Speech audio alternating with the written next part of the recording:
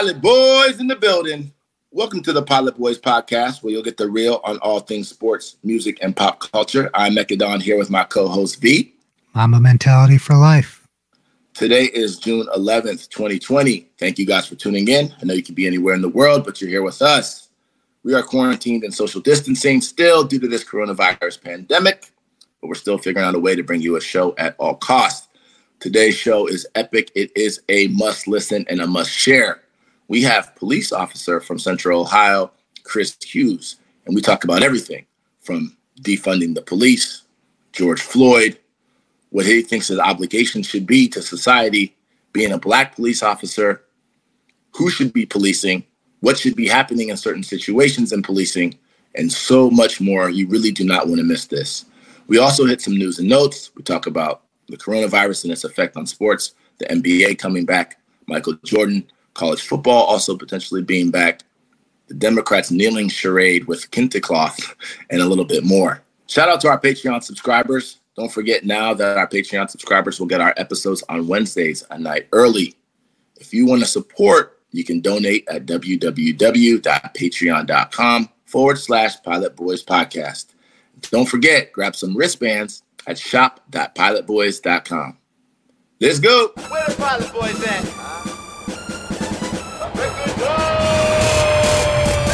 Pilot Boys, we get on up. We don't fly, boys, we getting up. So high.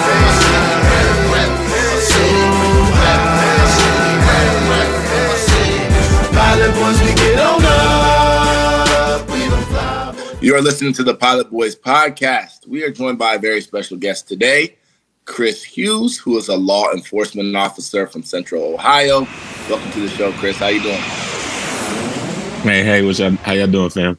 Good. Thanks for joining us, man. We obviously this is a very unique time in history, right? And I think that when you take a step back, sometimes you actually understand that this is not just, this is something that's happening now, but, this is something that I think 20, 30, 40, 100 years from now will be written about in history books.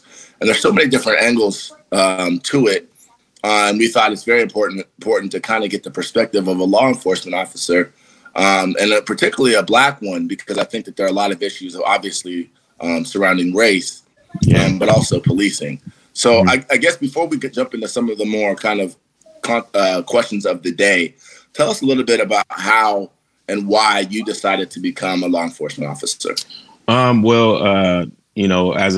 As a kid growing up on the east side of Columbus, I really didn't have issues with the police myself, but I lived in an area where there was a lot of crime, and I saw them frequently. But my mom would always say, hey, if they're there, you shouldn't be. So I would always, if I see something that looked like it was going to go left, I'd exit stage left myself. Right. But did a lot of sports. So fast forward a little bit, high school, and then college at OSU. During my college years, I actually went to school for dentistry. Ended up changing that when 9/11 hit. We all were there together, and 9/11 hit, and I was literally about to leave school to join the military. Spoke to my mother. She was like, hey, you got a full scholarship. Go ahead and get that degree. As soon as you're done, go do what you want to do. Needless to say, this led me into a criminology, law enforcement mode. So I did other social work, and at an event at my church, I met a commander with the agency I'm with, and we talked about, changes in the community and what we would do to change the community. And, I wrote several things, several things that we do now, getting out of the cruiser, being on bikes, being in the community, going to events. And he just was like, you ever thought about doing this? And I was just like, well, nah, not really. I don't think it's for me. And he was like, you just gave me all these ideas and it's not for you. Okay. So, months later, discussing it with family and friends and, just getting some people's shock reaction. Like, you want to do this? You sure? And I'm just like, I think it will work. A lot of like-minded people. I'm just trying to change the world, especially, and, on your level. So And needless to say, I jumped in. So talk about that real quick in terms of what do you actually, because there might be a disconnect. I think there is a disconnect in certain communities in terms of what the role of police officers are and what it should be. What are your thoughts in terms of kind of what you understand it to be, the actual role, and maybe if there's a disconnect in society in terms of what they feel like the role actually is? So I agree with that. There is no trust in some communities, and unfortunately, from my experience, it is the communities of color, and we have to fix that. The primary role of a police officer is to serve and protect, and sometimes the serve portion gets lost on the community and sometimes the officer due to experience they may have had in the community they serve. For me, though, the service portion is first and foremost. I come from a family that's all about service. Father did Parks and Recs and Franklin County Children's Services, and mother always was doing some volunteer or work in the community, serving kids or whatnot. So my whole family is like that. And, just pretty much just, that service aspect. I mean, you see everything you see on TV is enforcement. But there's that service piece and protection piece, because we're there to protect people from the ills and sometimes from themselves. So the history, though, there is history that says otherwise with some officers. So I get it. Like I said, I'm from a community where saw a lot of criminal things and law enforcement had to be there. So that's my take. And tell us a little bit about that. You mentioned earlier that there's a lot of mistrust, specifically in communities of color. And you grew up in one of those communities. Mm-hmm. Tell us a little bit about your mindset in terms of what law enforcement was growing up and how that shifted once you start thinking about actually becoming a police officer. So, seeing what they did, like I told you, I was always out of there before they started doing anything. When I heard sirens or cruisers rolling, I got up out of there, whether it was in the house, to my cousin's house down the street, to the rec center. I was out. I had a bike and I got there. But the shift happened when I actually started seeing these men and women do their job and actually learn who they were. I did ride-alongs, and then one of my mentors, somebody I looked up to, came to church. We were members at the same church, and he showed up and he was like, "I heard you trying to get one of these," and he showed me that badge, and I just was like, yo, yeah, right. For real, and he was like, yeah. So there was a lot of, I don't know, it felt like a lot of mistrust or just a lot of the things I thought when I saw this individual have that, because his character was something that I admired. I was like, man, I'm making the right decision. But yeah, There was a lot of things that I saw that was just like, and the thing is that a lot of times the folks ain't doing always the right thing either. That's one thing we talk about amongst our African-American officers is that, we got to check our own community too. And that's hard being a law enforcement officer of color to tell others, hey, we got to look at our community too. Cause they'll be like, oh, nah, you being a police officer. Now and I'm just telling the truth. I mean, there's things that we do as a community that's not cool. And the first thing folks do is grab that phone and call 911, So for as much as a lot of us that, don't trust them and things of that nature, we still got to call the people that we pay to help us, So let me ask that too, because that actually brings up another interesting point is kind of about maybe the relationship with the communities that you're policing. How important do you think it is for police officers to either be from or familiar with the communities and the people that they're actually policing? So I think it's absolutely vital for you to be familiar with the people you're policing, because even though you may not live there, you are a part of that community. You are a vital person and part of that community. People trust you. They want to get to know who you are.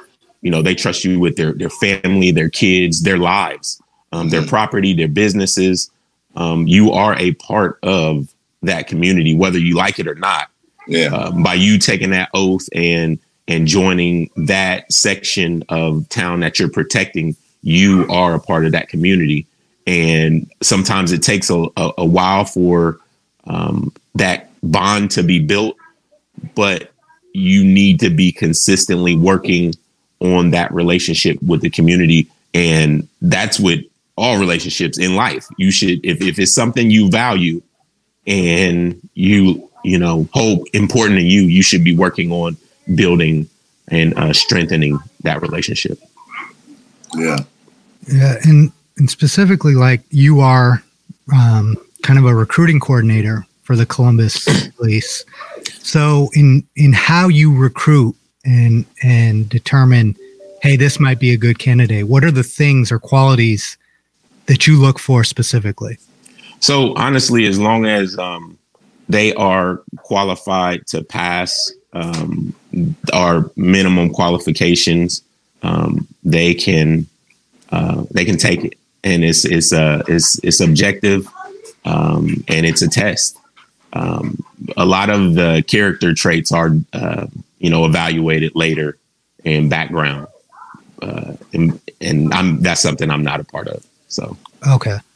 And in terms of like, kind of, there's so many issues when it comes to kind of the concept of policing and the understanding of policing and the understanding of just relationships in this country generally. And one of them that you can never ever escape in any context, especially in any institutional context, is race, right? And the effects of race, and not just race, like, oh, I'm black, you're white, but also how race has been used as a weapon at different points in times, how race has been used as a way to create divisions.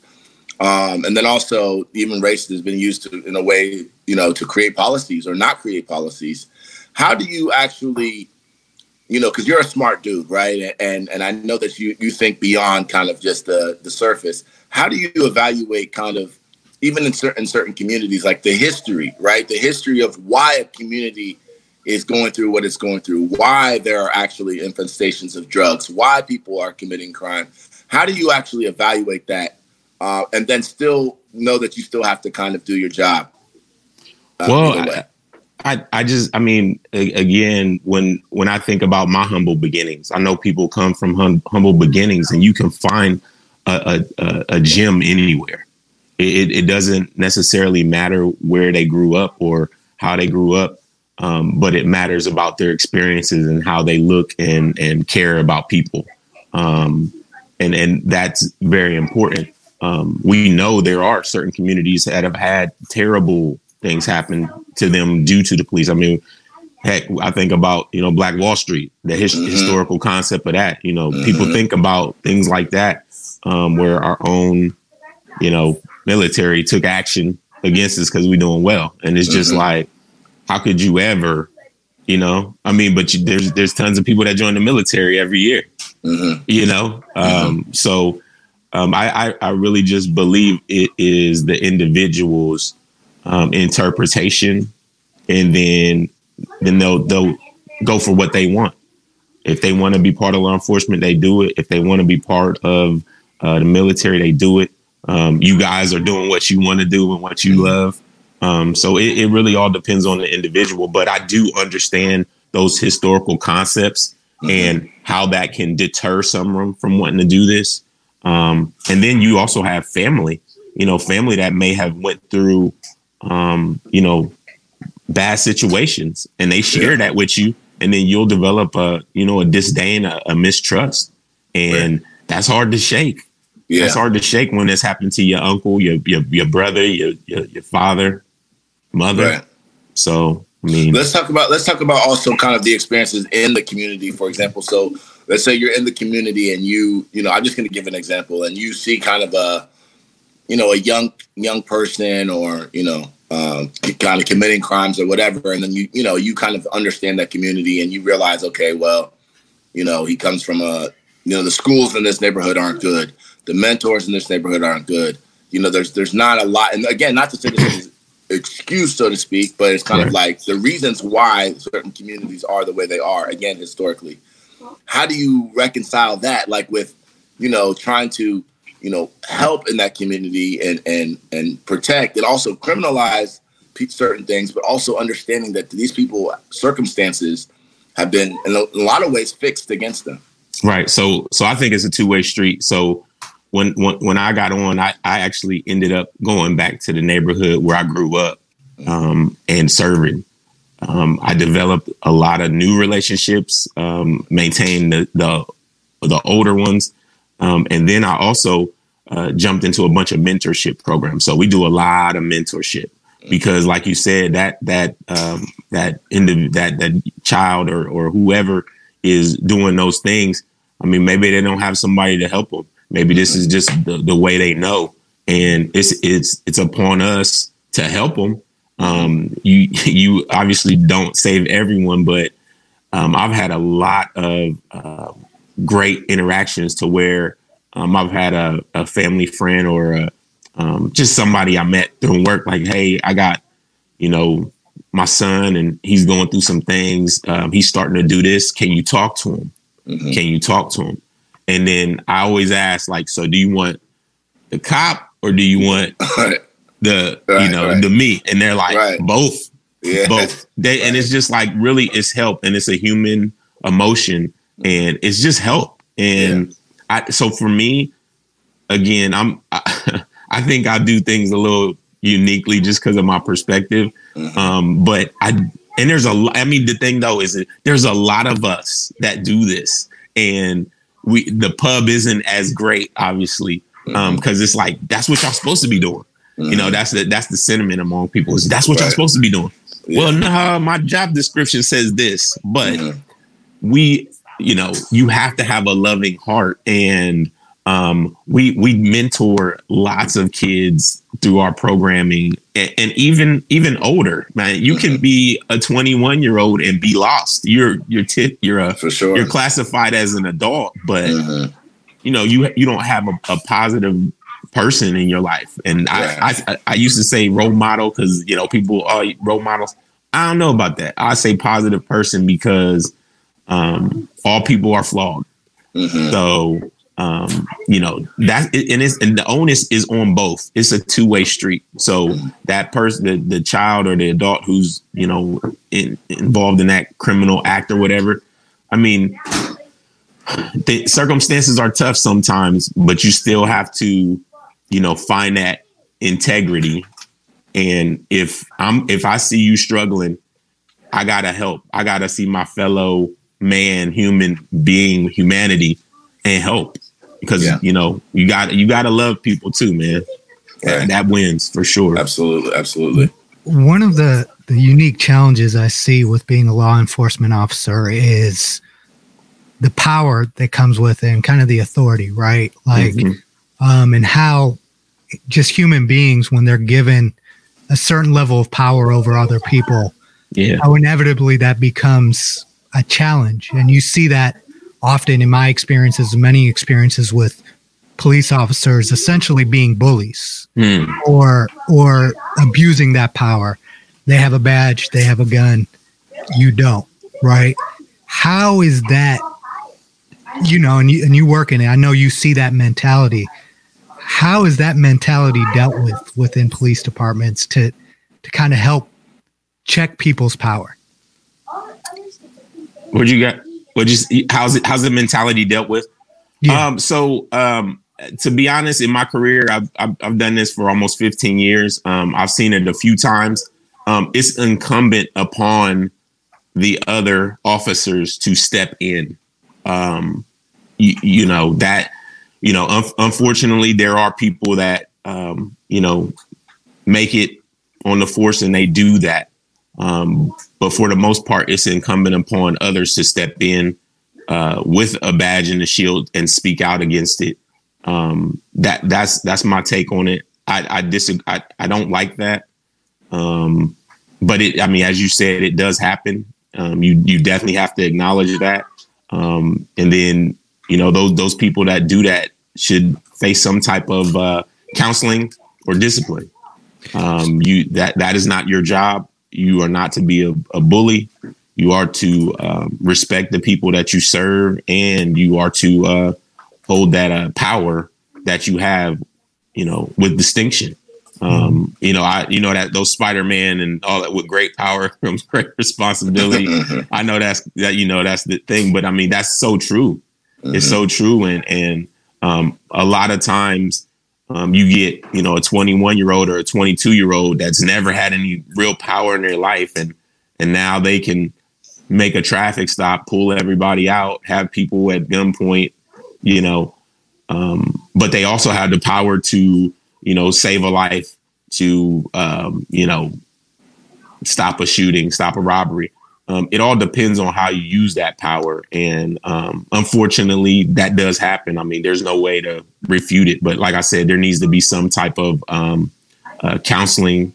And then if that's not working, discipline, or you need to be gone. Period. There's a lot of jobs to where you do that one time and that's it. It seems like in our profession, you get multiple chances when you mess up. And not that I'm saying that's right or wrong. That's just how it is. And, I, from what I'm seeing out here with protests and stuff, people want that to change. Yeah. And why is that people are given such a long road? I can't hear you. I said, why is it that officers, when they Can you hear me? Yeah, I can hear you now. Okay. V was gonna. I think he was gonna ask, why is it that I guess maybe just structurally, why officers particularly are given such a long leash, so to speak. And like you said, in many other professions, you mess up once, you're out of there, Correct. But we see some of these cases, and you look back at the history of a police officer, and they have tons and tons of complaints against them, and all kinds of stuff, but yet they're allowed to continue on. What is it about? Is it about the structure or the culture that kind of allows that to continue? So I think it's more so the policy, and then whatever the contract is that the department has with the city that allows those things. There's a lot of money put into each police officer that is money from the citizens. So from the start of the process through the academy, through their on the job training, and through the year, there's a lot of thousands and thousands of dollars poured into each individual officer. So for you as a city, as citizens, to pour all that money into that one individual, and then they mess up, you want to, keep that investment, and, just try to continue to fix those issues before they get rid of them. Now, if you do certain egregious things, you should be gone. There is no counseling. There's no things. But if they're minor issues, a lot of times cities and departments feel they can counsel them. When it turns into a pattern, that's when I guess it's called like progressive discipline. So things, ramp up. But in some cities, as we've seen, it doesn't seem to take it all, and they maintain their position. And those type of things I don't really understand myself. If you're doing consistent acts and there's no rhyme or reason for why you're doing them, you need to leave. Chris, that's my take. This is a very refreshing conversation, because I think that, first of all, and I'm sure you hear this all the time about, not all cops are bad, and it's just a few bad apples, and so on and so forth. And one of the issues that we as citizens have with that is that, and a lot of it, Chris Rock did this. It's funny, but it's a good point. It's like, You can't have 5% of bad apples as a pilot in the pilot industry. Like, oh, well, I'm just not going to land today. That people's lives are at stake. So the stakes are also higher. But I think the bigger thing is acknowledgement of issues, right? Because I think, and honestly, to me, I feel like if more officers were willing to do that publicly, right? And I understand there's, we're going to talk about maybe like the code in a second, but I think if more officers were willing to do that publicly and say some of the things publicly, like, listen, we're not perfect. There are a lot of things that go on that I don't necessarily agree with. That doesn't mean that I want you to vilify me, but I do acknowledge the things that are happening in the community. I think that would be a huge step to kind of healing and mending certain relationships. Because part of the problem that people have, and now I'll ask about the kind of code, is that they feel like even when the good officers know that certain bad things are happening, they still refuse to say anything, either in that moment, like you said earlier, about stepping in the situation, or after it. Talk a little bit about that, because it seems like there's a, even if there's not a official code of silence or whatever, the blue code of silence or whatever they call it, there seems maybe there's a pressure somehow where people don't feel like they're going to say anything, and that just creates mistrust in the community. Yeah, and so, I mean, I know exactly what you're talking about. And to me, my personal opinion is I kind of equate it to the no snitching. I know y'all know about that. That's how I equate it. Not right. Yeah, definitely wrong. And more people should come forward. Like you said, though, there are unfortunate consequences that people are afraid of. Afraid of being a target, afraid of not getting their backup, afraid of just being left out on an island and blackballed. You can't get promotions. Like I see all this stuff on social media that is going on in other departments to where they can hold you back. You can test well. You can do all kind of great things. You can get commendations. And just because they don't like you or what you've done, to call out others who are in the wrong. And I'm not a fan of it. I know it does exist. It seems to be just something that's there. But I agree with you that more officers calling people out on that and saying, yes, this is real, and that, it needs to be eliminated. It needs to happen. It needs to happen more. Me, I'm one of those people that I do that. And I get a target on my back sometimes.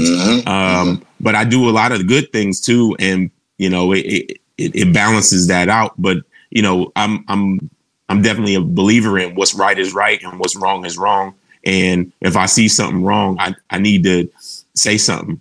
And I hope and pray that more like myself will continue to do that. And then there's another side of where there's people who are like, I've never seen it, so I don't know that it's real.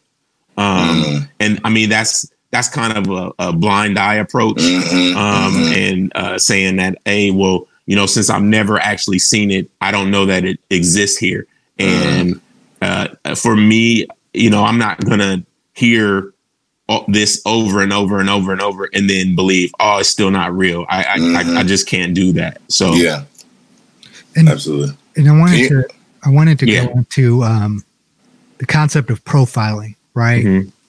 Specifically against people of color. It almost seems like there's a lot of preconception when amongst a lot of police officers of a different sense of danger when they're pulling over a person of color, right? I've had experiences where I've gotten pulled over and the first question the officer asked me is, do you have any bombs, explosives, or firearms in your car? And it seems like there's an immediate sense of fear from the police when they profile and they see a person of color that they're called for, versus a white person. You almost always see it being peaceful when it's a Caucasian being arrested, but a lot of the confrontation and violence happens when it's amongst people of color. Why do you think that is? And how do police departments work toward addressing that issue? So what I know is that implicit bias is a real thing.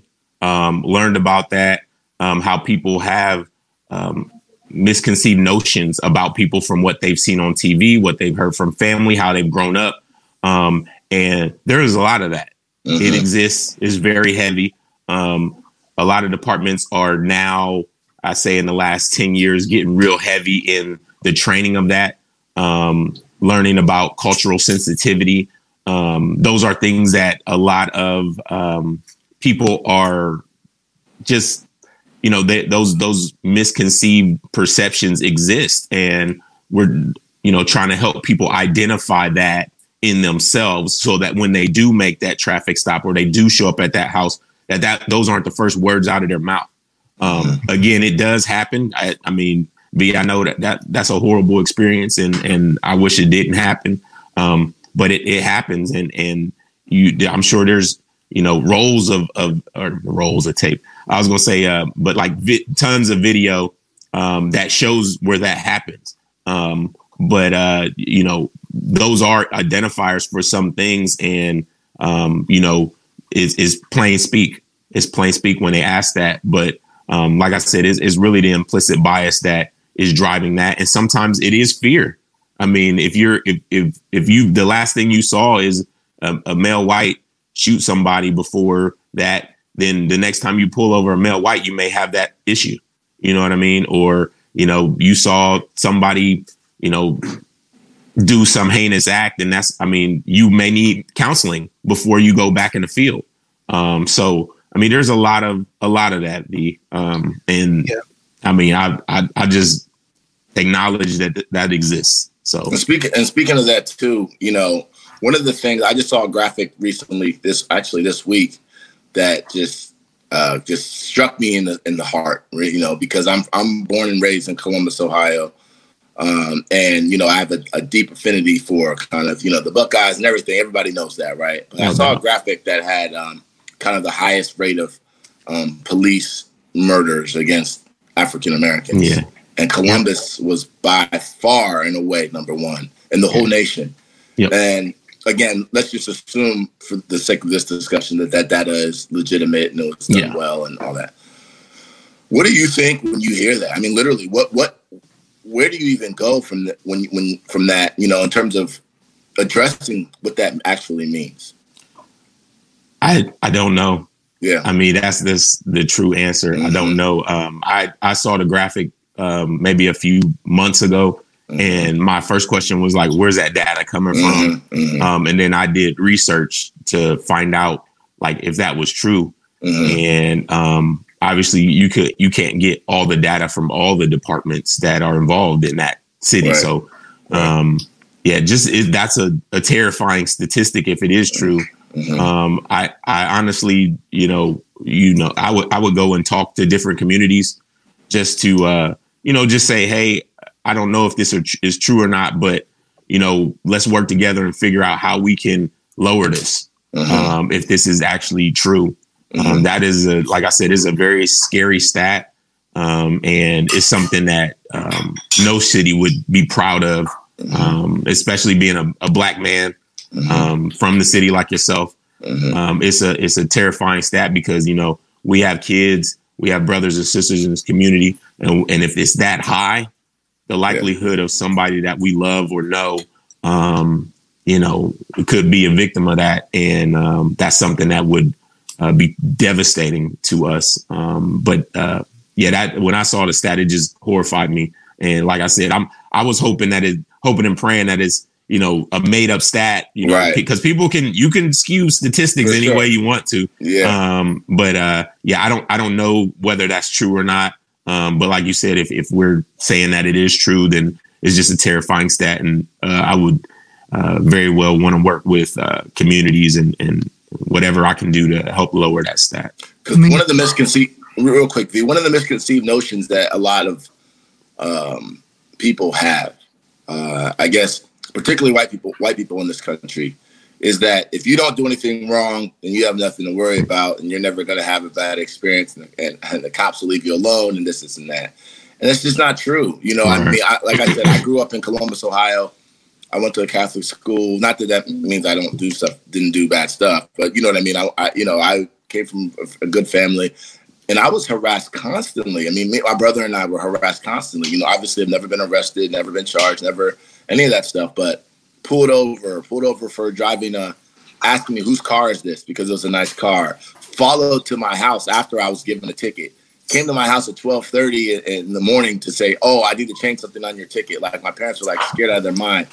Rolled up on you, guns pulled on you. You don't even know why. You're like, I'm like 16, 17, you know, all those type of things. So I say that to say that, first of all, just to kind of debunk the idea that, you know, if you're not doing anything wrong, you don't have anything to worry about, but also kind of talking about reform, right? Mm-hmm. Because, and reform is such a broad word, and it means so many different things. And sometimes it really is something that needs to be more, tailored and specific to that particular department or that particular city, because there are issues that might be happening here that aren't necessarily happening in, I don't know, some other city in North Dakota or something. But one of the things that's come up recently is, you know, this movement to quote unquote defund the police. And I think, first of all, I want to speak on that a little bit because I think, and I want you to speak on it too. I think there's a notion that when people say that, that means that we're getting rid of every single police officer ever. Like, no, that's not necessarily what it means. It could mean that, but it more so means that we spend a lot of money out of each budget for police. And maybe there's a way to go and look at that and say, let's reallocate some of this money to education and some of the healthcare and some of the social services. Maybe police aren't needed for every single thing that we use police for.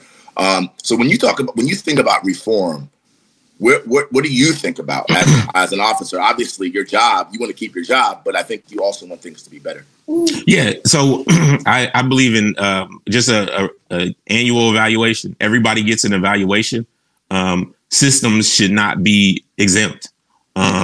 And I think that all of these systems need to be evaluated. If people want to defund the police, then they should take a look at it and see what makes sense, what needs to, stay, what needs to be removed. And then, legislators that we put in office do what they need to do. I am not for or against that. Mm-hmm. I do understand why people think it, but I do see the flip side of that. I don't want to have a lapse in my police services because, a certain thing has been defunded. But I do see the need for, better spending in our education systems and other places that need money more so than, law enforcement. I understand that. Right. So, and then, I just to address the first part of your question is, I'm sorry that happened to you and your brother. That's not right. And there's a lot of things that, again, we go back to V talking about the power that is unnecessary. You need to do your job properly. Probable cause and reasonable suspicion are the reasons that we, do what we do. If you don't have that, then that doesn't need to be happening. Mm-hmm. You should go off the facts and go off the actions. You know? Yeah. So I don't think those things are right. If you're doing it wrong, if you're harassing people just because of the color of the skin, that's not good, and it needs to change. And like I said, evaluation and looking at the whole situation, and then retraining or discipline, or you need to be fired. Period. Absolutely. Well, I wanted to touch specifically on the violence aspect. Right, America is obviously a very violent country. But within that, all the data and statistics point to, by and far, police departments throughout America being the most violent in terms of the actual death of citizens, right? I saw statistics that in a matter of days, there were more police killings in America than there were in the last 24 years in England and Wales. How do we fix kind of that problem, right? Like every police officer has a gun. We do have a brutality issue. We do have a violence issue where police are taking people's lives unnecessarily. The duty of police officers is to protect and serve and to deactivate a situation or calm it down. But it seems like in America, a lot of times the police come and add fuel to the fire versus putting that fire out. How do we fix that problem? Is it reducing the number of police officers with guns? Is it training? How do we kind of fix this obvious and glaring problem that we have throughout police departments in America? I think that it is like you said, that is an American issue. It's been like this for a very, very long time. When you have a place where everyone can have guns, I mean, you see people's arsenals out here. Yeah. And the thing is that the government gives us an opportunity to help with that, and police the neighborhoods and things of that nature. I think it's going to be a group effort to make those changes. We got to have legislators look at these things. We got to have local council people, mayors, governors look at all of this stuff, take in the data, and then make the changes as needed. I'm just like you guys. I see this stuff on TV as well, where another person shot another. Now, on the flip side, though, a lot of times the media will drive a narrative that isn't necessarily true. And then when you see the other parts of what exactly happened, the whole story, you're like, well, dang, I'm glad the police were there because that person was setting up to do this or that.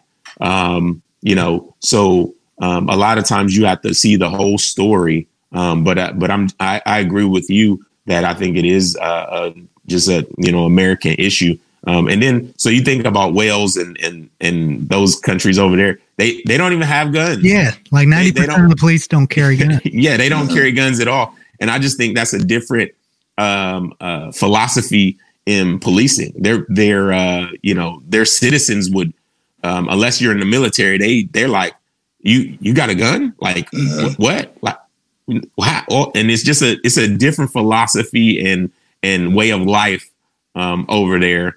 And had we done that, if we had that over here, I'm sure it would be the same. I'm sure that the homicide rates would be lower, and people wouldn't be expected to be. But fortunately and unfortunately, this is America, and this is how we live. And definitely, I think the different branches of government are the way to go as far as getting those changes. I don't know. I don't even know that having officers that walk around without guns would be a good idea, to be honest. Because I think there would be a mass exodus from law enforcement if that was the case. I know I would definitely not be doing that if they were like, yeah, nah, Hughes, you don't have a gun. You're working XYZ area, and we're looking for this suspect. Yeah, nah, no thanks. Right. I'm good. Right. I'm good. Especially because I think, like you said, the way society has kind of become and developed, it's not. Yeah, go ahead, B. Yeah, and I think that the issue isn't the fact that all police officers carry guns. It's the power thing. Power and making sure that power is checked consistently and constantly, because just the ability, just like if you have a gun at home and you never shoot it, you're not gonna necessarily know how to use it. Right. And also just even when you get a gun, the training that they give you that this is self-defense. Correct. Only. It's not meant to be a weapon to be an aggressor. Right. I think that's kind of the issue that comes. It's not good police who have a head on their shoulders having a gun in case some shit goes down. Right. It's police who have that gun, and now that power trip comes in, and it's like the first thing they think to is go to their gun versus all the other steps that you should take before you go to your gun as a police officer, because the moment you pull your gun, that escalates a situation. Absolutely. And your job to de-escalate the situation. I think that's what we need to tackle is how do we better manage our police officers with guns, knowing what that comes with, right? Yeah, no, I agree with you. And a lot of that comes down to training as well. We need to be better trained and in training more often and put in stress-based situations so that you are more prepared when you do go out there. My agency does an amazing job with us, and it is constant. There's training all the time, And you know, in the shootings that I've heard of and know of, they've been legitimate from a training standpoint, from a tactical standpoint, from a legal standpoint. And I agree with you. People that are you know, out there using their guns as just an aggressive tactic and using them the wrong way, they need to face justice, just like any other American citizen would.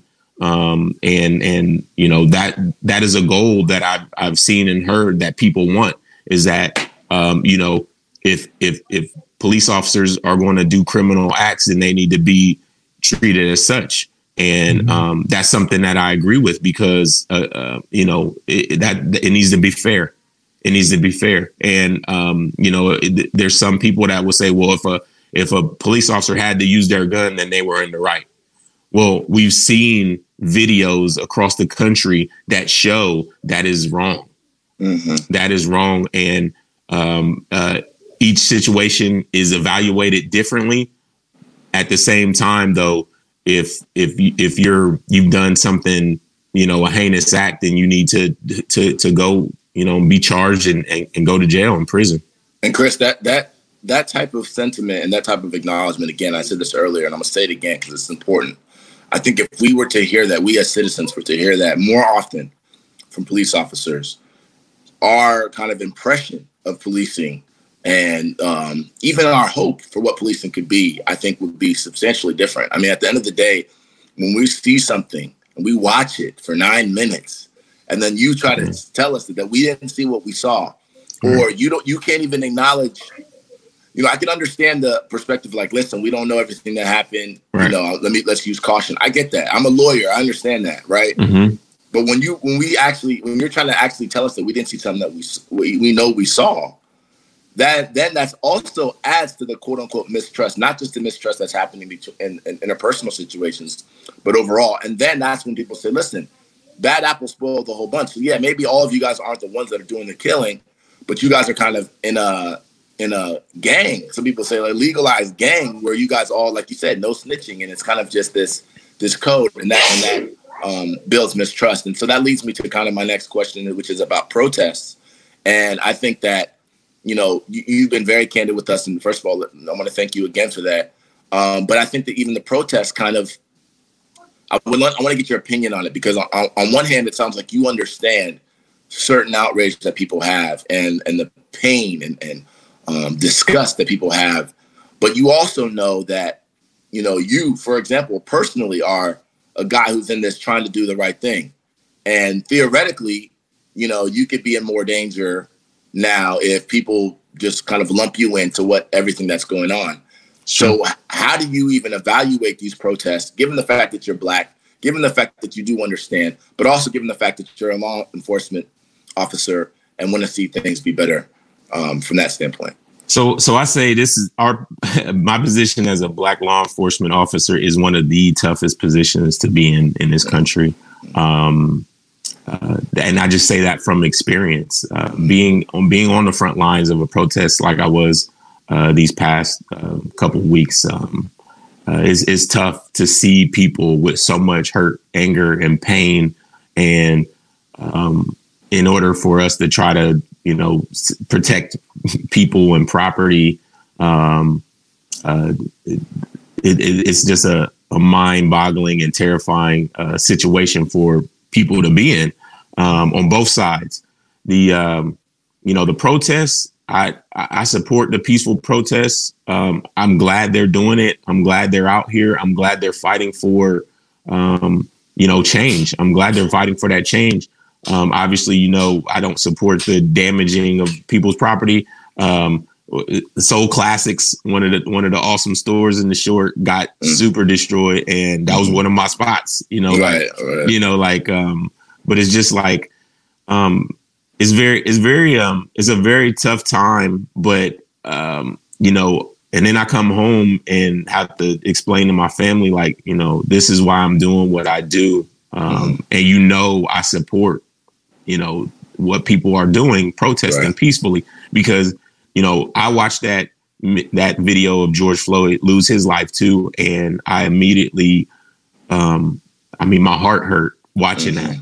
One, because a human being lost his life, and then, and his family lost him.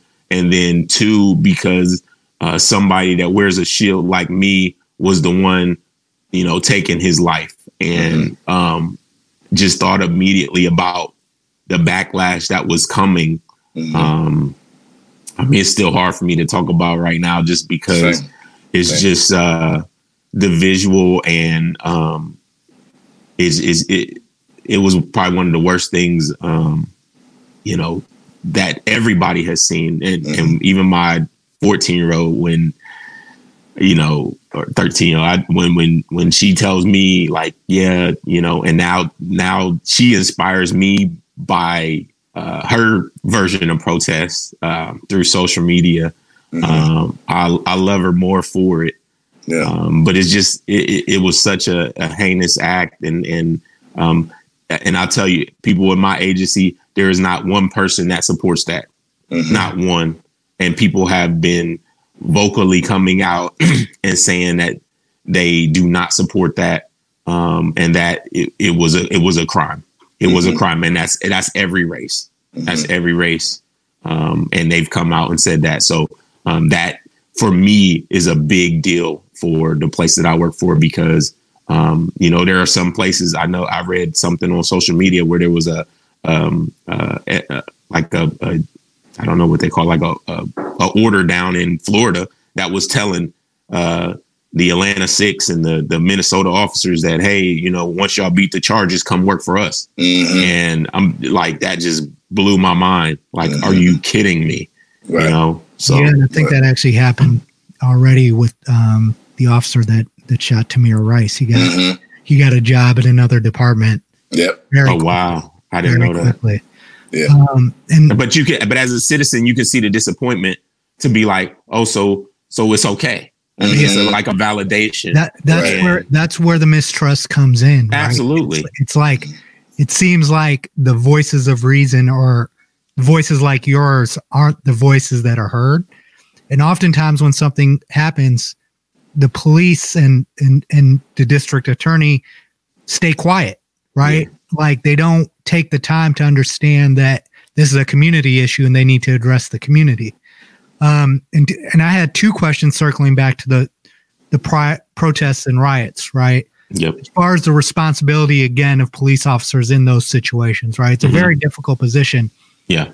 Obviously, but it seems like you don't control the decision making, but when the first thing that happens when protests happen is that a bunch of police come out in riot gear with tear gas, that's a psychological signal too, that it's us against them. And I've seen you join protests, and it seems like that would be a much better way to handle this, is to say, hey, as a community, we're all suffering.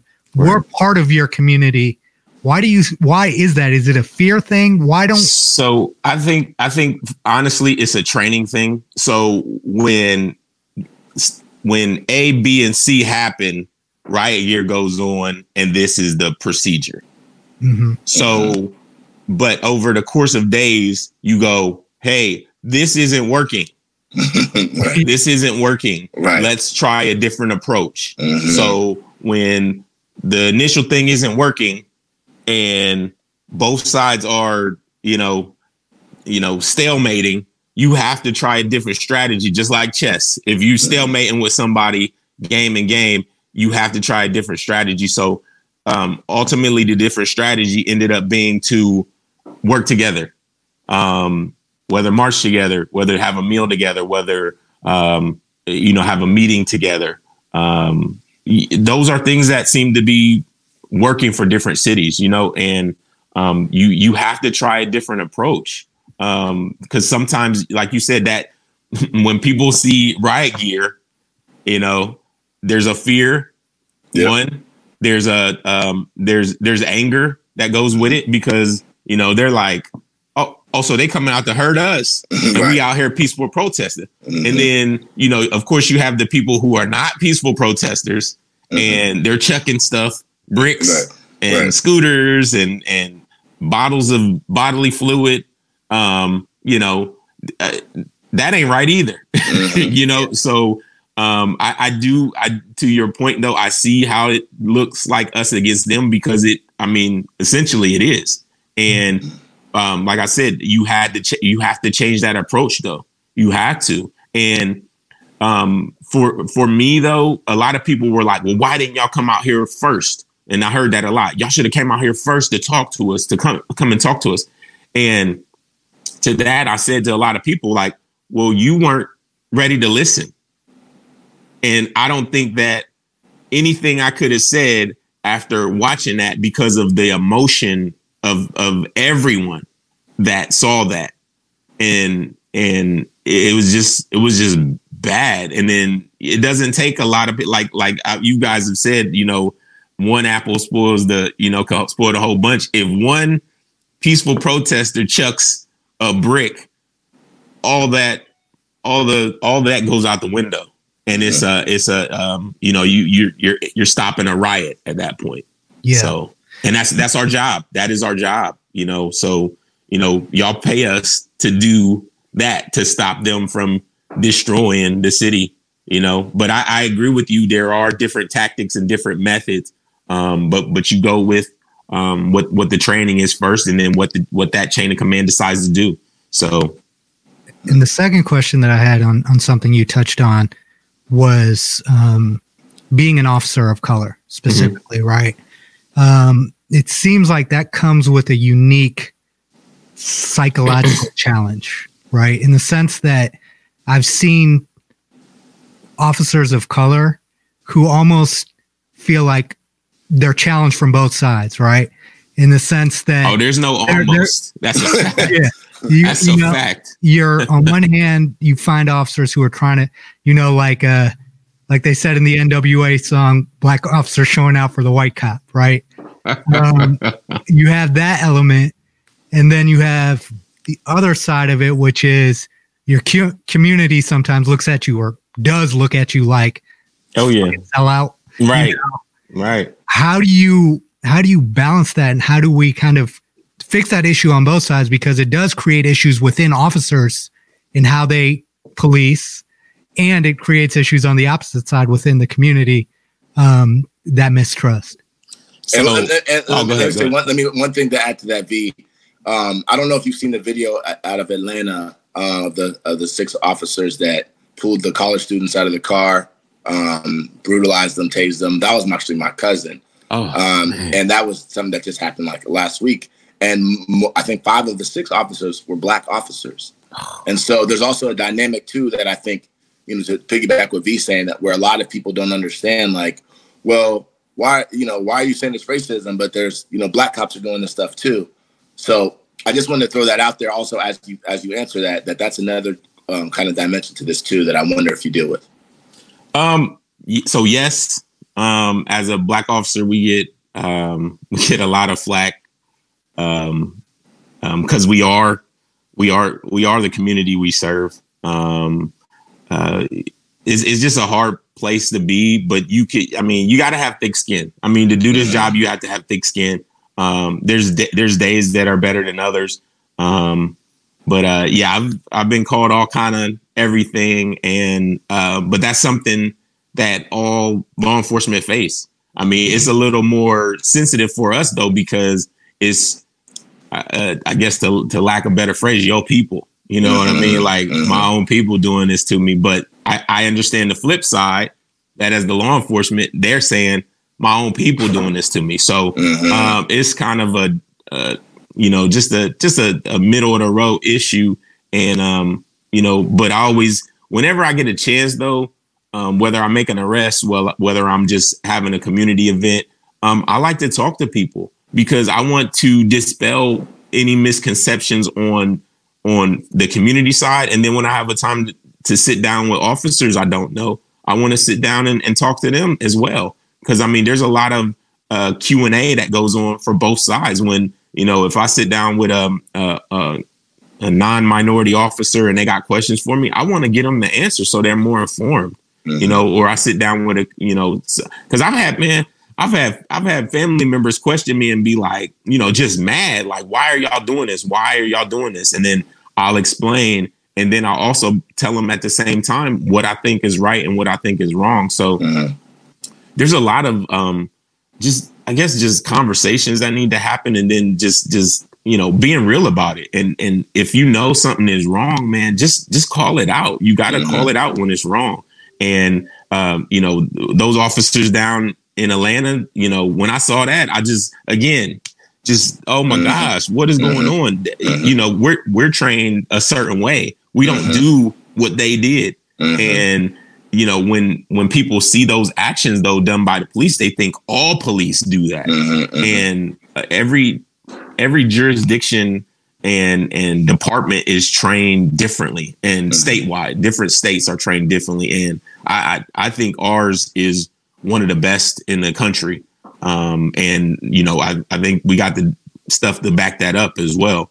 But it's just it's a hard place to be, man, being a African-American police officer, and even with your family and your wife, your kids, and you come home and immediately this is what we talk about. And it's like, oh gosh, I just was doing this for 12 hours and now here we go, you know, but it's something that needs to happen though, because they want understanding too. And I love that. I need for more understanding to happen and more people to speak out about stuff that's wrong. And when it's right, let's celebrate the wins too. Let's celebrate the when the community does come together, when there is peace, let's celebrate that as well.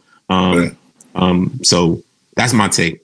Yeah. Well, Chris, look, you're an excellent example of what law enforcement can be. And I think that was one of the reasons why we wanted to bring you on the show. First of all, I appreciate you being as candid as you've been. And believe it or not, these type of conversations, I think, do provide context to a lot of people who are hurting and potential healing and hope. Because at the end of the day, if you don't have hope, then what do you have? Right. And I think that's essentially what people in our communities and across the country want is hope. So we know you got to go. We want to get you out of here. We're going to switch subjects, do something totally different and fun, lighten up the mood. We do this a lot on our show, just to, you know, humanize people a little bit and also give people a chance to kind of tell us who they are. All right. So the first question I want to ask you is your top 5 musicians of all time. So who are the artists that even when you were growing up or now, are people that have inspired you throughout your life? Number 1 should be NWA. So I guess number 1 for me is just Outkast. Like, just I love them dudes, man. And together or separate. So that's number 1 for me. Yeah. I'll go Tupac second. I'll go Biggie third. And then let's get into some new juice. So I'll get with Kendrick. Okay. I'll get Kendrick, and then let's see. I gotta throw a little R&B in there. So let's say I don't know. There's so many. Actually, I'll go old school and throw in Marvin Gaye. Let's do that. Yeah, there we go. Let's do that. Let's do that. All right, cool. And then we got one more. Your top 5 athletes. Oh, okay. All right. Got to do Jordan. I'm a basketball head, man. So I'll do Jordan, Kobe Bryant, and then we'll go football. I'll go Barry Sanders and Mike Singletary. Wow. Yeah. I like that. I like that list. Nice Chris, mix. Man, yeah. Yo, once again, man, seriously, thank you so much for joining us on the Pilot Boys podcast. This has been very, very helpful, even for me, because I think part of what people don't realize is that everybody is hurting, like you said, including some of you guys, the officers as well. And so these conversations are therapeutic in a way, because I think you don't, part of us feel powerless. We don't know what to do. We don't know what to say. But I think sometimes these conversations are important because they help just clear the air, and then gives you a better sense of clarity as you move forward in terms of the type of things that need to be done and where you can potentially attack. So I think this is also a unique opportunity, right? Because the timing of all of this probably couldn't have. It's terrible, but it couldn't have been better in the sense that people are actually paying attention. Right. And the first step is acknowledgement, right? We do have issues in our community, but we also really do have issues in our police departments across the country. And what we need to do is tackle them and address them and fix them aggressively. And the only way we're going to do that is by working together and actually having these conversations.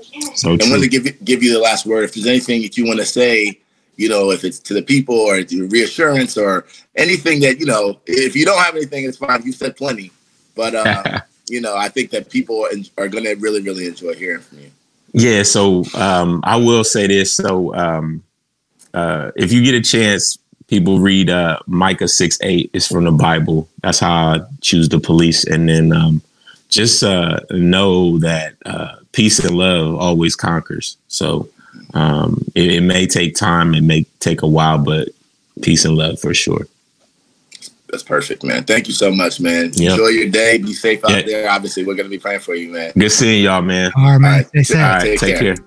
Love the Pilot Boys podcast? Support us on Patreon. Supporters can pledge as little as $1, and we have some cool perks on there.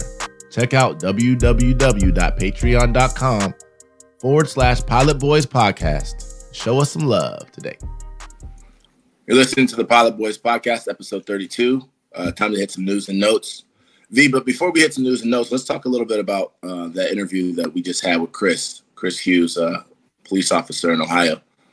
I thought it was riveting, honestly, because I think, and I told him this also, is that part of what this country and this society needs, particularly when it comes to this issue of police brutality and police killings, is honesty. And we need honesty and transparency from the departments and empathy.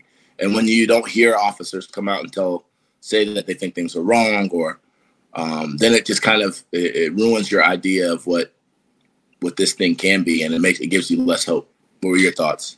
Yeah, it's that, and I think people like him are unfortunately rare, right? Mm-hmm. He has a college degree. He thought about what he wanted to do, and he actually is interested in tackling these issues, and that's part of the reason he's in the police force. It's not just a job to him, right? Yeah.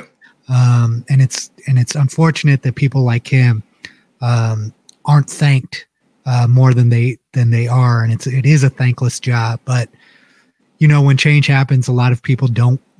If you're doing it for credit, then it's not the job for you, right? Yeah. So I definitely appreciate people like him and other officers like him, I'm sure, that exist in police departments throughout the country. And he did highlight just how difficult the challenge is. And acknowledging the issue is the first step, but acknowledging issues that are this deep and this troubling requires a lot of work to change. And hopefully, we're at the start of the process to actually start making some of these changes. Well, speaking of that, let's talk about the concept of like defunding the police. That's kind of the new kind of hot button topic that's being talked about across the country. I particularly wanted to bring it up because, first of all, I wanted to just discuss the concept, but I also wanted to clarify the concept for a lot of people who don't necessarily understand it. When you hear defunding the police, in a lot of people's minds, it's like a shock to the conscience. It means like we're getting rid of all police officers, and they're just going to be, everyone just wants crime to run rampant. And it's like, no, that's not what defunding the police means. And maybe it could be branded better, but it's important to actually research, and you can find these things fairly easily. Essentially means that how we kind of reimagine how we view police in general in society, and understand that police are just one part of kind of the overall health and wellness of a community. And there are a lot of other things that matter in terms of budgeting. When you're talking about budgeting for a particular area or community, how are you allocating your budget? And the reality is that police departments overwhelmingly have a substantial amount of the budget, much more of a budget in communities than education does, and healthcare, and maybe social services and different external programs. There are a lot of other ways where you can imagine a budget. And that's what they mean when they say defunding the police, is going to each kind of situation, department, a city, a circumstance, and see what is actually necessary and how can we reallocate some of these funds to let other segments of our society police our society. What are your thoughts on kind of the concept of defunding the police, and I guess maybe just its rollout in terms of the messaging and branding? I think the messaging definitely could be better. in how they're rolling this out, because people are very confused Mm-hmm. on what they mean, because some people think it means getting rid of the police and abolishing the police, and that's not what's happening. But, you know, to understand this issue, you kind of have to understand one of the major issues that governments at all levels have is inefficient use of funds, right? Yep. And when you look at the numbers for police, it's staggering, right? Looking at the data from an article I read from The Guardian, essentially in the last 4 decades, the cost of policing has tripled. And it's a nationwide cost of $115 billion. And why that doesn't make sense specifically is that crime overall in that same time frame has declined, right? Yeah. And then they break it down into certain cities. Well, let me say this real quick on that point, because some people are going to say, well, of course it's gone down because we have more police. But there are also studies that show, particularly in New York, when they stopped the stop and frisk thing, that show that actually crime continued to go down when you removed police completely from certain situations. So it doesn't mean that police cause crime per se, but it does mean that sometimes we over-police certain situations, certain environments, certain types of crimes that don't necessarily require the type of policing that we have today. So it's kind of a reimagining of how we police in general. Yeah. And, you know, and then looking at these budgets specifically city by city, in LA, for example, the police account for more than 50% of the city's budget. So when we go and we want to attack and address these deeper issues of how do we police the police, when you give somebody that much of the budget, and you give them that's power in capitalism, right? And so when they have this large of a budget, it does take away from other things that are more important, right? I think everyone would agree that having better schools is important. Having more community initiatives and services is more important than just having more people around to police and prevent. That's actually kind of almost anti-American. Whenever you listen to our propaganda when we talked about other countries and places, oh, it's a police state. Oh, the people don't have the power. Well, in America, you do essentially are saying the police have the power, at least at the city level, because they have the most money, they have the most resources, and therefore they have the most power. And that's a very, very, very troubling thing that we need to address. Defunding is definitely not just a conversation, it's mandatory, right? Because right now we are operating inefficiently at the city level. How do we reallocate that efficiently? And also, one last thing that I'll say is that you'll find, and you brought this point up, policing isn't the only way to prevent crime. It's if you create an economy and you help to create an economy and you create services to help people who potentially think about doing crime, give them services that allow them to avoid that path, that also will reduce crime, and that's been proven. Well, you just touched on something throughout the world. Yeah, I mean, you touched on the psychology, right? The question, a lot of times, and you know, we always talk about this. We always care about the why more than the what. Obviously, the what matters, but the why is very important. Why do people commit crime? Why do people find themselves in certain situations?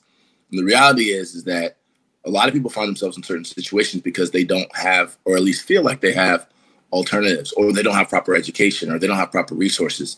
You know, some people will do bad things regardless, but that's, you know, you have people who have, you know, Bernie Madoff, and people who have billions who's still going to do bad things. But the point is that there are other ways to imagine policing. Policing doesn't just mean, oh, I go and arrest you. And, you know, I think everyone thinks that, oh my God, we take cops off the street, everything's going to go up. It's like, no, there are a lot of things that officers do that shouldn't even necessarily be in their purview.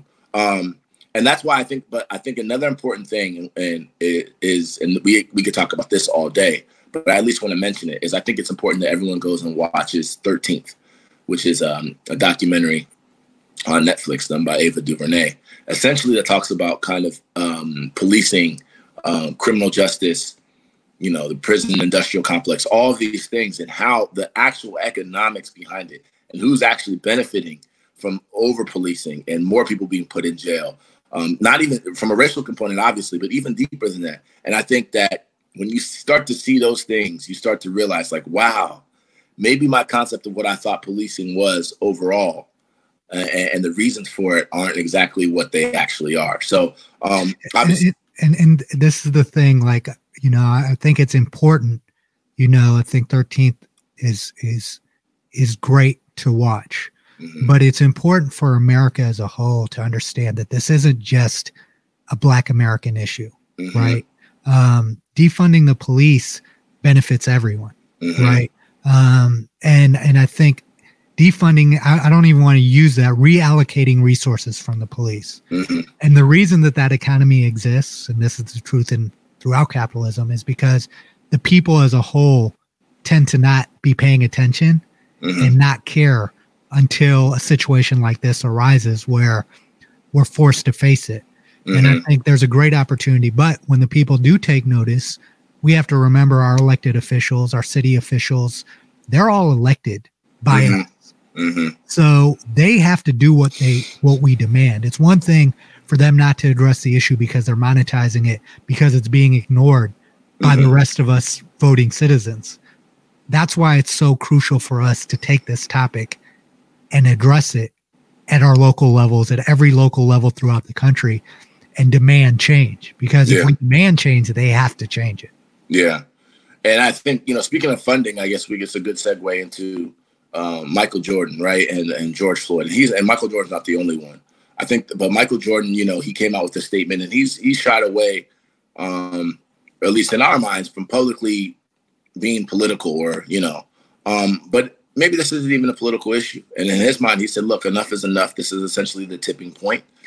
He spoke out against, obviously, racial injustice and said it's been going on for far too long. And then also has pledged $100 million to different organizations that, fight for social justice. What are your impressions on that? What are your impressions on Michael Jordan? Again, he's a guy that we've always said is not political, and he does, all he cares about the sales.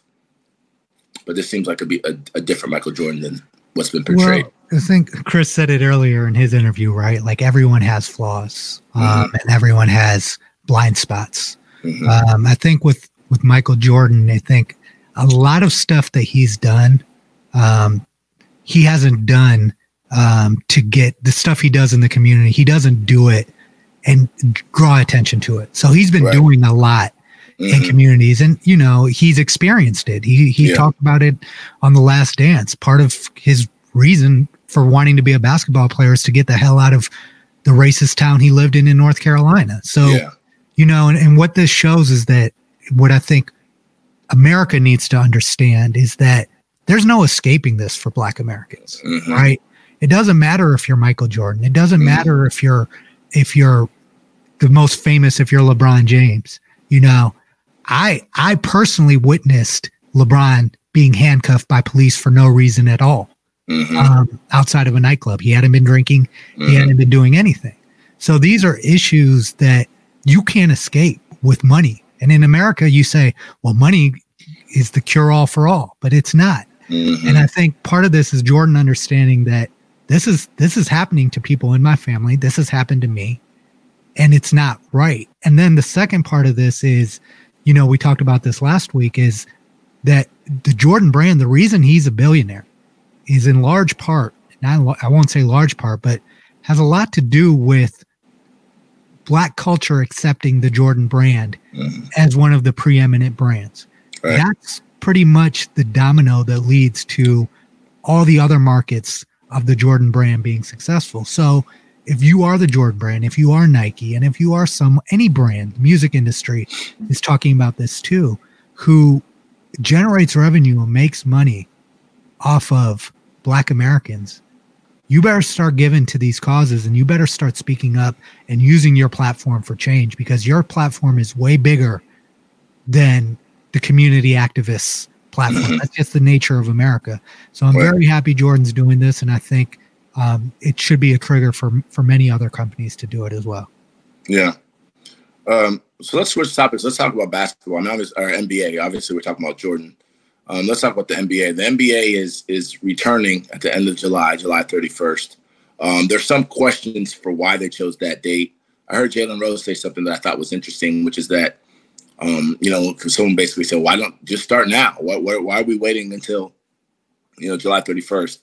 And he said that he's heard that they're essentially expecting another wave of COVID. And so this time frame gives them a chance for another wave to come in and potentially get flattened again by the time that they would start the season. So I thought that was interesting. It's essentially going to be 22 teams in a bubble in Disney and Orlando. What are your thoughts about kind of the season restarting and kind of how do we evaluate, the results of this season? Do we put an asterisk next to it, or do we give it the same weight of championships in the past?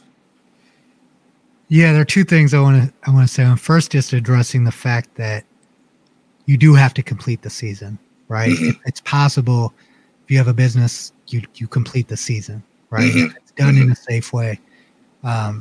That's great. I mean, I do think, forever there always going to be asterisks around certain things. When a team wins a championship in a lockout shortened season, for example, there is going to be a population of people say, well, there's an asterisk next to it. It's not the same as going through a full 82 game season. But I do think that the NBA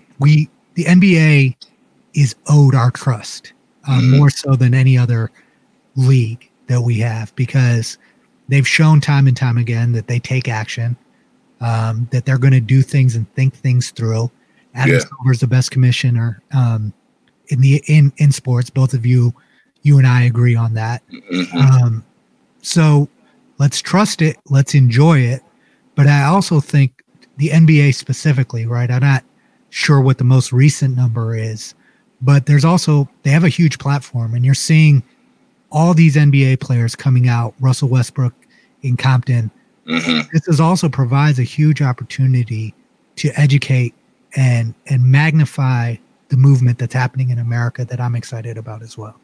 Yeah, I'm looking forward to it because I think, first of all, we need sports, right? I mean, not to say that we shouldn't be dealing with the issues of the day to day, right? The hard stuff. But we also do need escapes from it, even for your own mental health. You do need escapes from some of the hard stuff, and so I think it coming back is good. Baseball's also talking about coming back with a shortened season, I think 75 to 80 games, and there's some issues with figuring out how they're going to pay their players and pro rata paying and all that type of stuff. It looks like a lot of team or leagues are trying to figure out ways to come back. And speaking of that, the NCAA football, it looks as though NCAA football has a real shot of having a season this year. Maybe not with fans or full capacity, but we have guys back on campus. For example, Ohio State is back on campus for voluntary workouts all across the country. But yeah, it seems as though, we're trying to get back to normal. There's all kinds of data emerging that maybe we flattened it and, it's not going to necessarily come back the way we thought, or, it's still developing.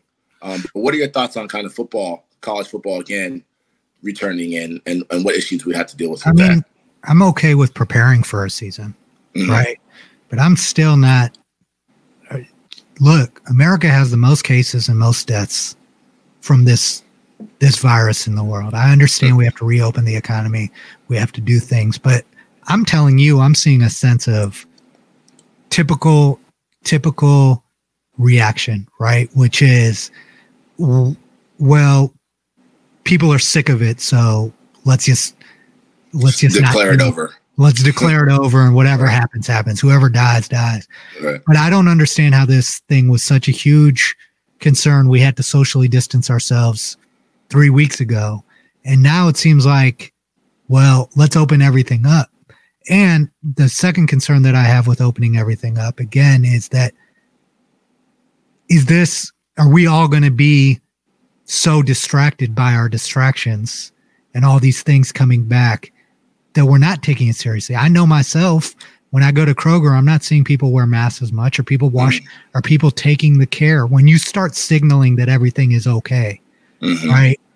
Football's back, basketball's back. So everything's back to normal. Let me go out, not wash my hands. Let me, rub my face. Is that an issue? And I'm going to ask you that question. Are you concerned about that? And then also distracting from these important social issues that we're having. How do you think bringing back all of these things, hobbies and sports and entertainment, may impact that? So the crazy thing is, I feel like there's a spectrum of where people are on, particularly when it comes to COVID, right? I think there's some people that say this is a hoax, all the way to people saying this is the worst thing that we've ever seen in society, and we shouldn't open back up until there's a vaccine, right? And then there's a lot of in between, and then there's a lot of nuance, right? And then there's a lot of, circumstantial kind of analysis, right? The analysis for a gym, for example, may not be the analysis for a daycare, which may not be analysis for the NBA, which may not be analysis for college basketball, right? Yeah. So it's like we're kind of trusting all of the leaders in each individual industry to make the proper decisions according to the data that they have. Yeah. One thing that you touched on, which I think is scary, is a lot of people don't have the ability or the time to necessarily analyze every single circumstance. So, for example, the risk of going to a grocery store versus going to a gym versus going to a game might be 3 different risks. But if I don't know if everyone has necessarily the capability to understand what those risks are. So a lot of times we are trusting the people in leadership to kind of evaluate those risks.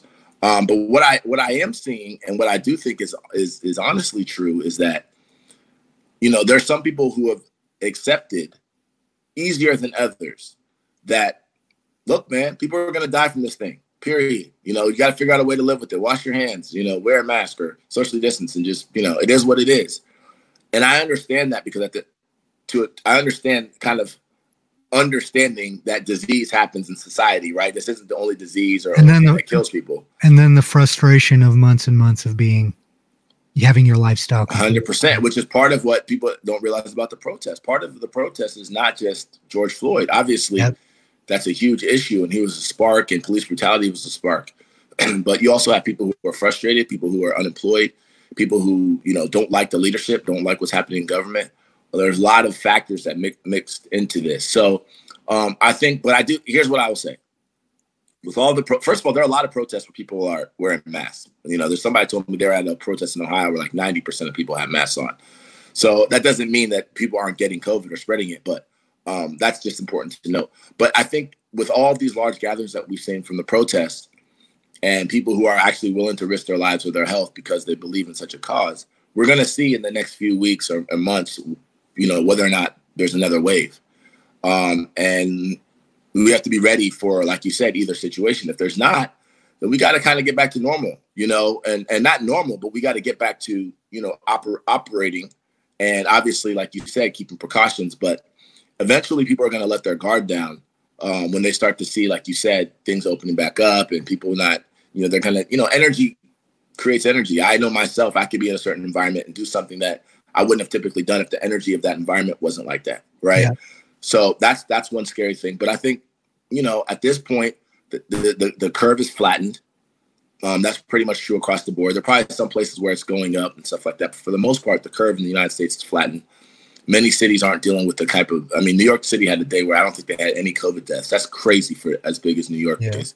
So you kind of got to move forward. But I do think this is a constant analysis. I do not think, it's over. I think it's a constant analysis, a constant reevaluation.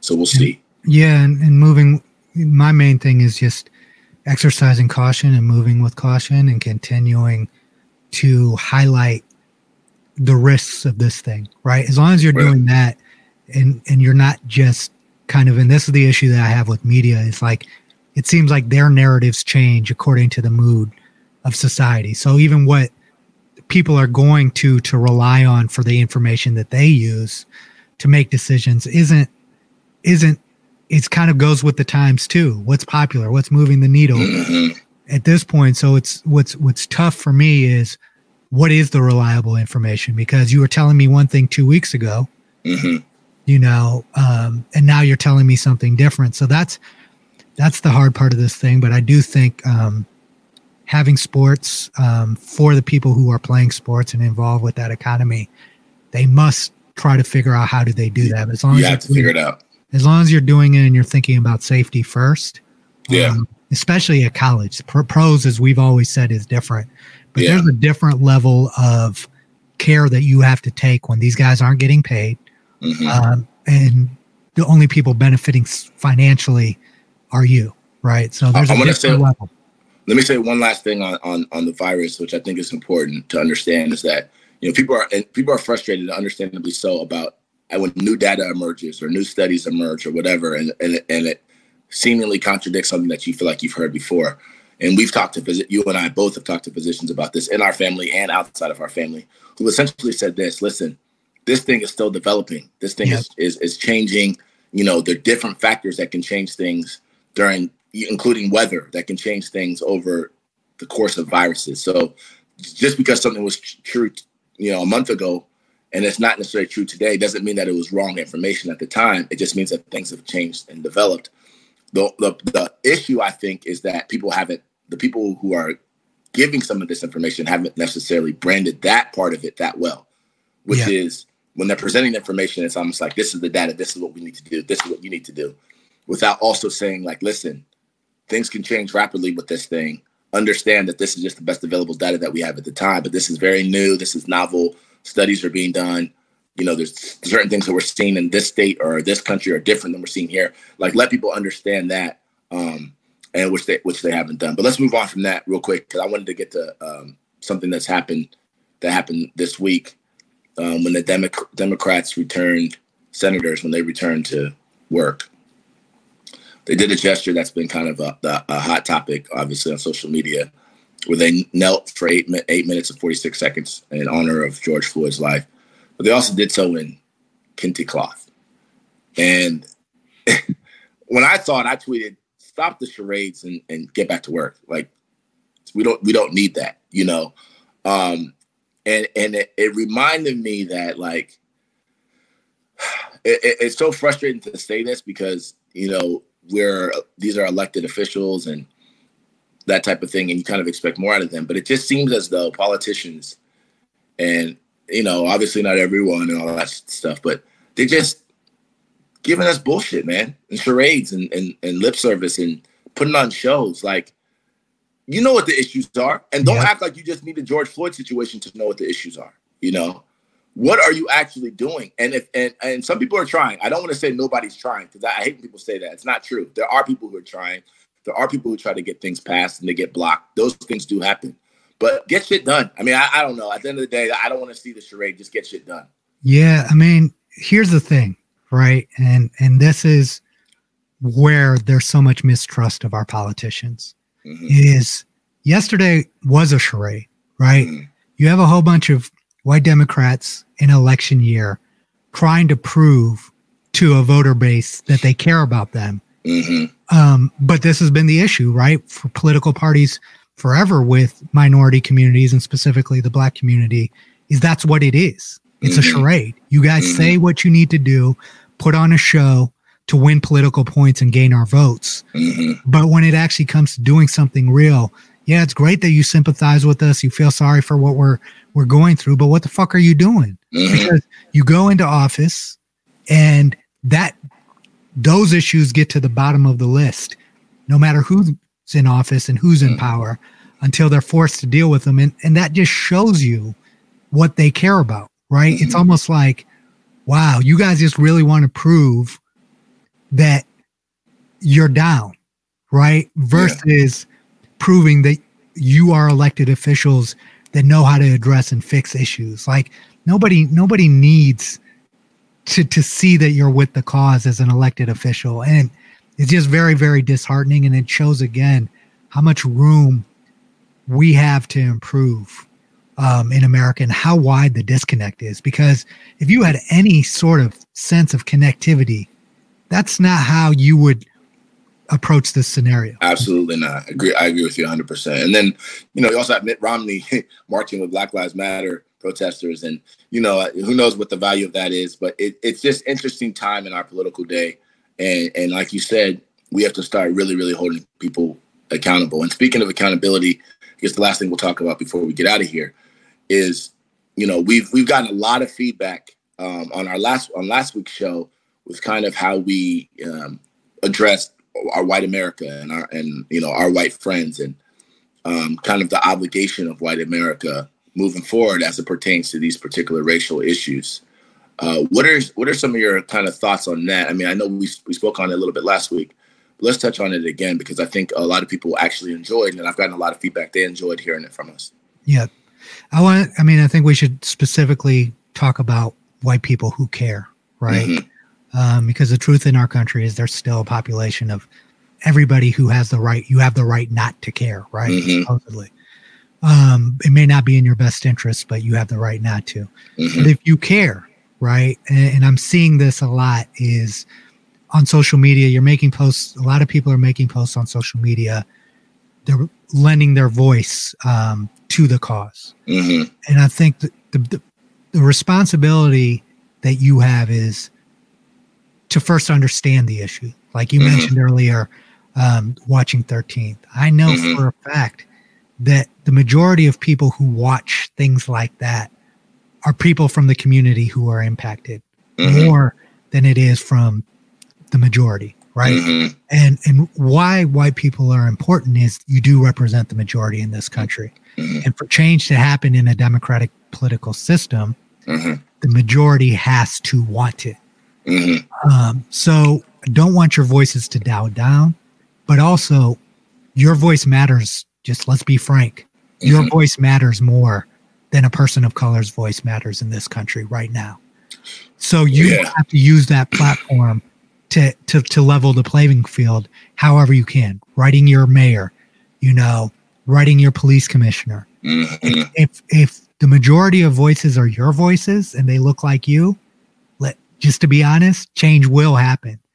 Yeah. And I think that's right. And I think, some of this takes courage, right? I think some people don't know what to do, right? And they've like I've had friends hit me up again. I said this last week, but I'll say it again. I've had friends hit me up asking what to do.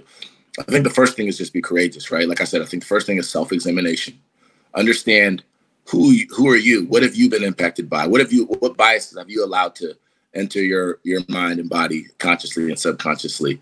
How have you personally dealt with issues of race and understanding issues of race and understanding different cultures? So that's one. And then I think there's a lot of research you can do there in terms of just understanding the history of people, their roots. Go read Roots or watch Roots. You mentioned 13th. Like I said, go look up Malcolm X and Martin Luther King. Not just the Martin Luther King that has been whitewashed. Don't Google Martin Luther King quotes. Right.